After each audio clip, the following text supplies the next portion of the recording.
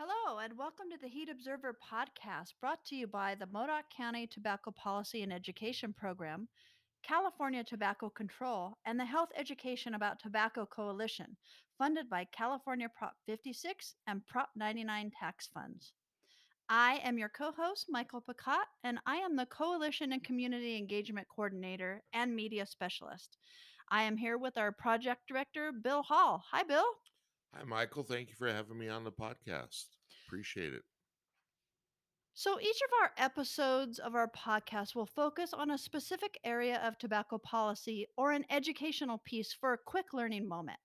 All facts and data that we use in each podcast will be listed with links on our website and our Facebook page. So, go check that out after the podcast. So, Bill, tell me a little bit of a history of our program from the beginning to where we are at today. Well, in 1988, California citizens passed Prop 56, precursor Prop 99, which is a 25-cent tax on tobacco sales. We were able to start a program called the Modoc County Tobacco Education Program. We went to all the schools, we did all sorts of things. The very beginning of our thing was to just got our name out there. We sponsored many things.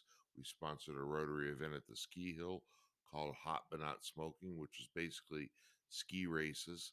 We did the Great Historic Bike Race, which is a bike race that was 50 miles long from the Fort Bidwell Hotel down the valley across Cedar Pass and then ended in front of the Niles Hotel.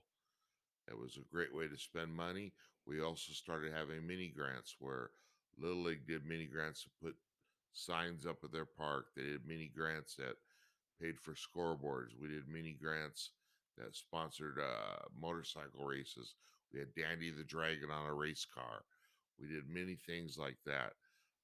The state moved us more towards an educational piece, which we started offering cessation services with schools that passed policy. The more and more work we did in the community, the smoking rates of teens dropped. So, with that said, the state also saw the same thing happening within all the other counties at the state level.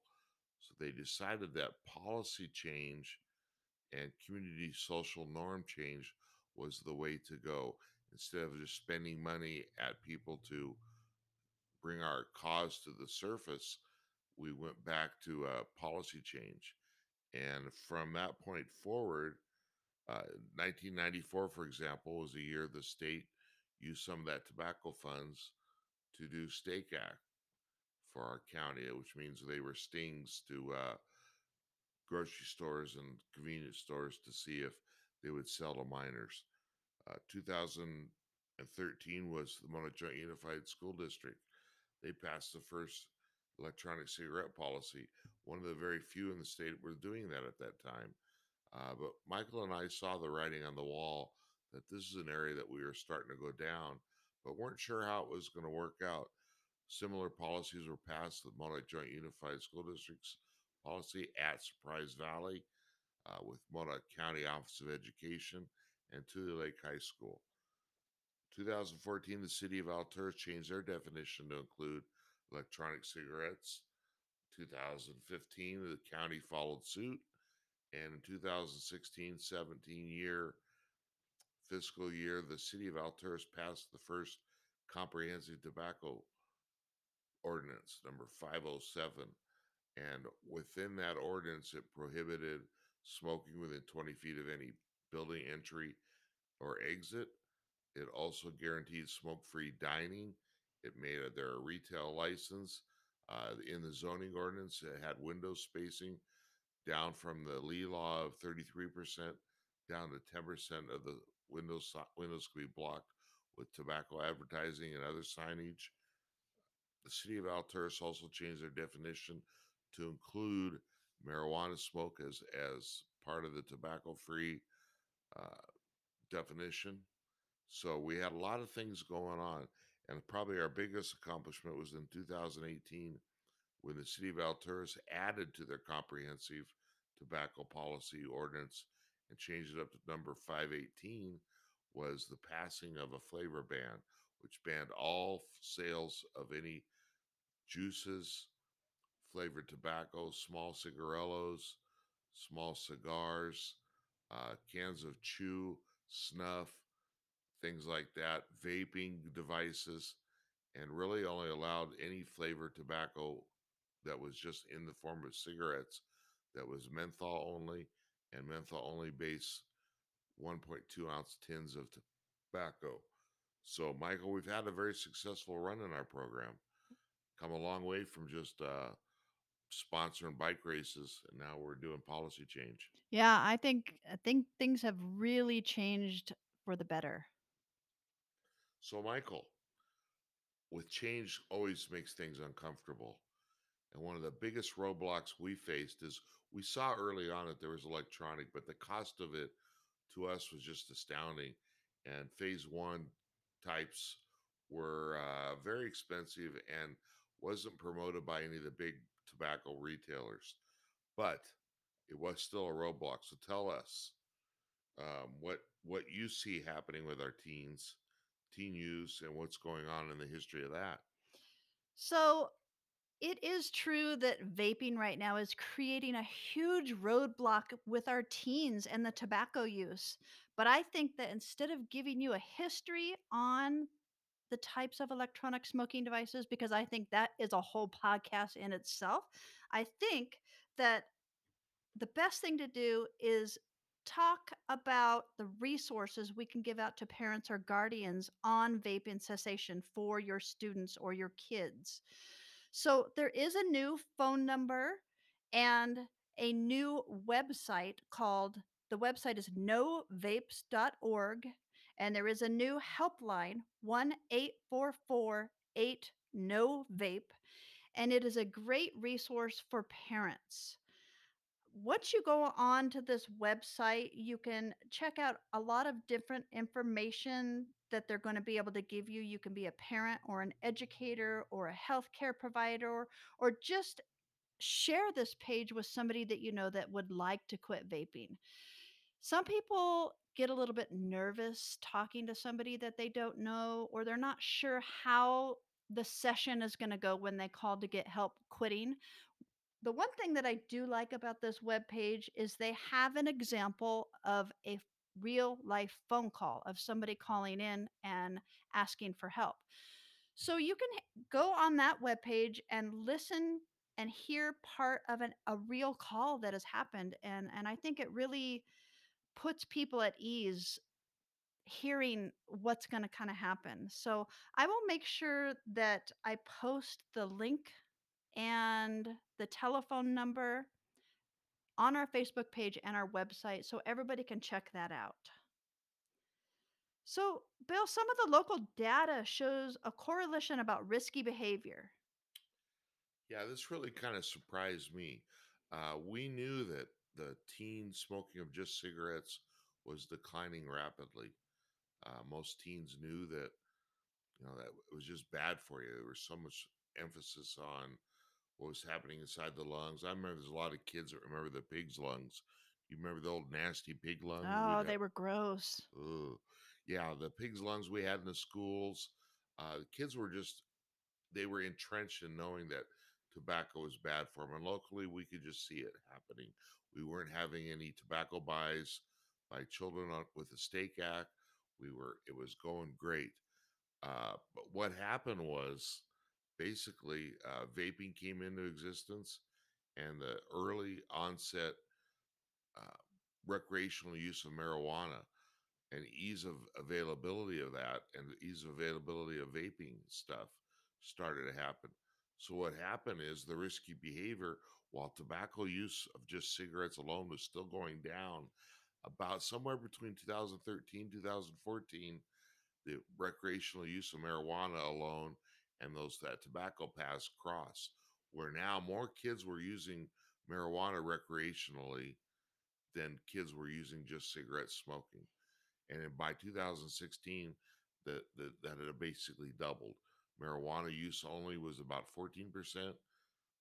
Tobacco use only was about 7%. And along with that, instead of kids getting out and four guys in a car or in a truck or sitting by a bonfire drinking a couple six packs was turning out to parties where kids were vaping and doing other things and really binge drinking. So binge drinking went up. We consider binge drinking like, you know, taking lots of shots of different things, and as the alcohol products became more like sodas and flavored waters, you have the White Claws, you have the, you know, Seltzers and seltzers, and you have the hard sodas that look like Henry Weinhardt's orange soda, orange creamsicle, and then of course all the flavors that are vaping. And we're going to cover all this stuff in future episodes, so don't get too caught up in what we're talking about. But the binge drinking was happening at parties where a lot of alcohol was consumed in a very short period of time, instead of it being, that way kids could get in a good party within 2 hours and be done with it. Where a lot of the other parties we used to have to sneak out, and it was hours upon hours by a bonfire somewhere.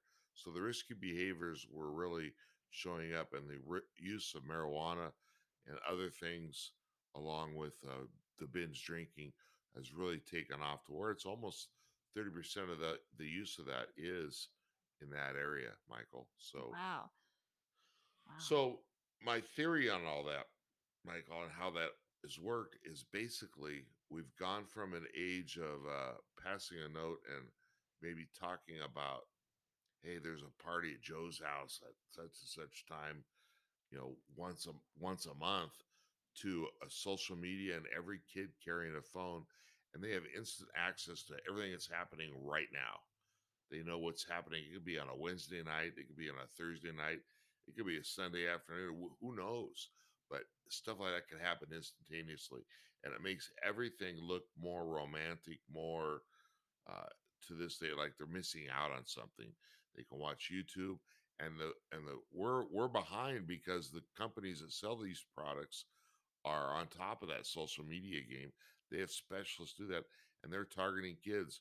If you've ever watched that Netflix show, what I can't remember what it's called. I think it's called The Social Dilemma. It tells you how they target these kids, and so they're being targeted, and we're just way behind. Uh, we're gonna have episodes where we talk about flavored tobacco and how the smell is different, how the observation, how they use it different, the different stages of vape pens and stuff. We're gonna have episodes on this podcast like that. Michael is dialed in with the youth of our community.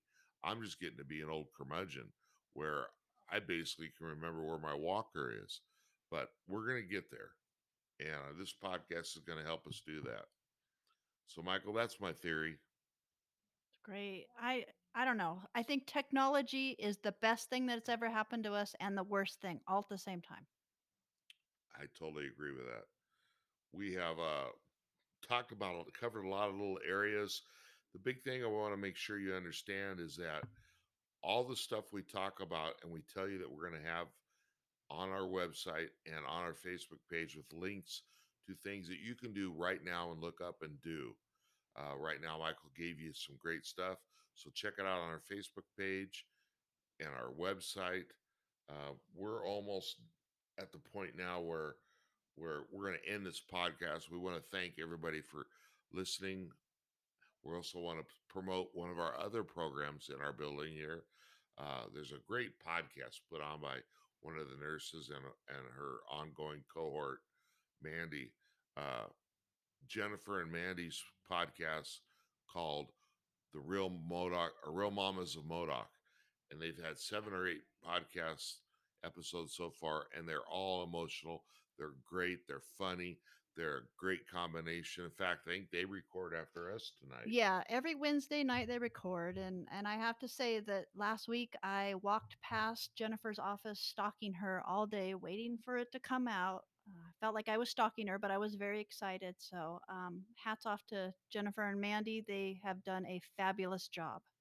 And we'll be announcing in the near future what our future plans are for tobacco as we build for the 2022 to 25-year program, as well as can we say that there's going to be a new smokers helpline Well, yet? It's It's coming out it's soon. coming out. As soon as I have all that information, you will have that information. Yeah, I think the tentative name is Kick It.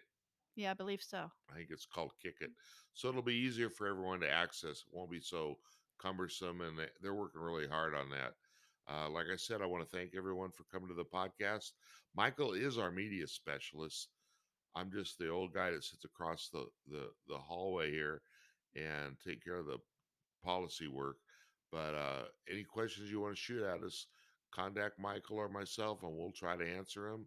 And use our Facebook page to ask us questions because we can answer them online here. Yeah, just in real time. I get those on my phone and on the go, anytime you All have any right, questions. So, Michael, great job tonight. Thank you for making our first podcast a great experience. well, I'm going to have to thank our IT department. They helped us out a lot. And so kudos to them for, at the spur of the moment, getting this all set up for us. And we really appreciate it. And we really hope that you tune in next time to our next podcast. Yep. Thank you, Chuck. Remember, Real Mamas of Modoc podcast will probably drop tomorrow. So thank you for them for helping us launch our own podcast. And to all of those Modoc County residents get a chance to listen to us and the teens that maybe give us a shout out. We thank you all and good night, everyone. Good night. We'll see you next time.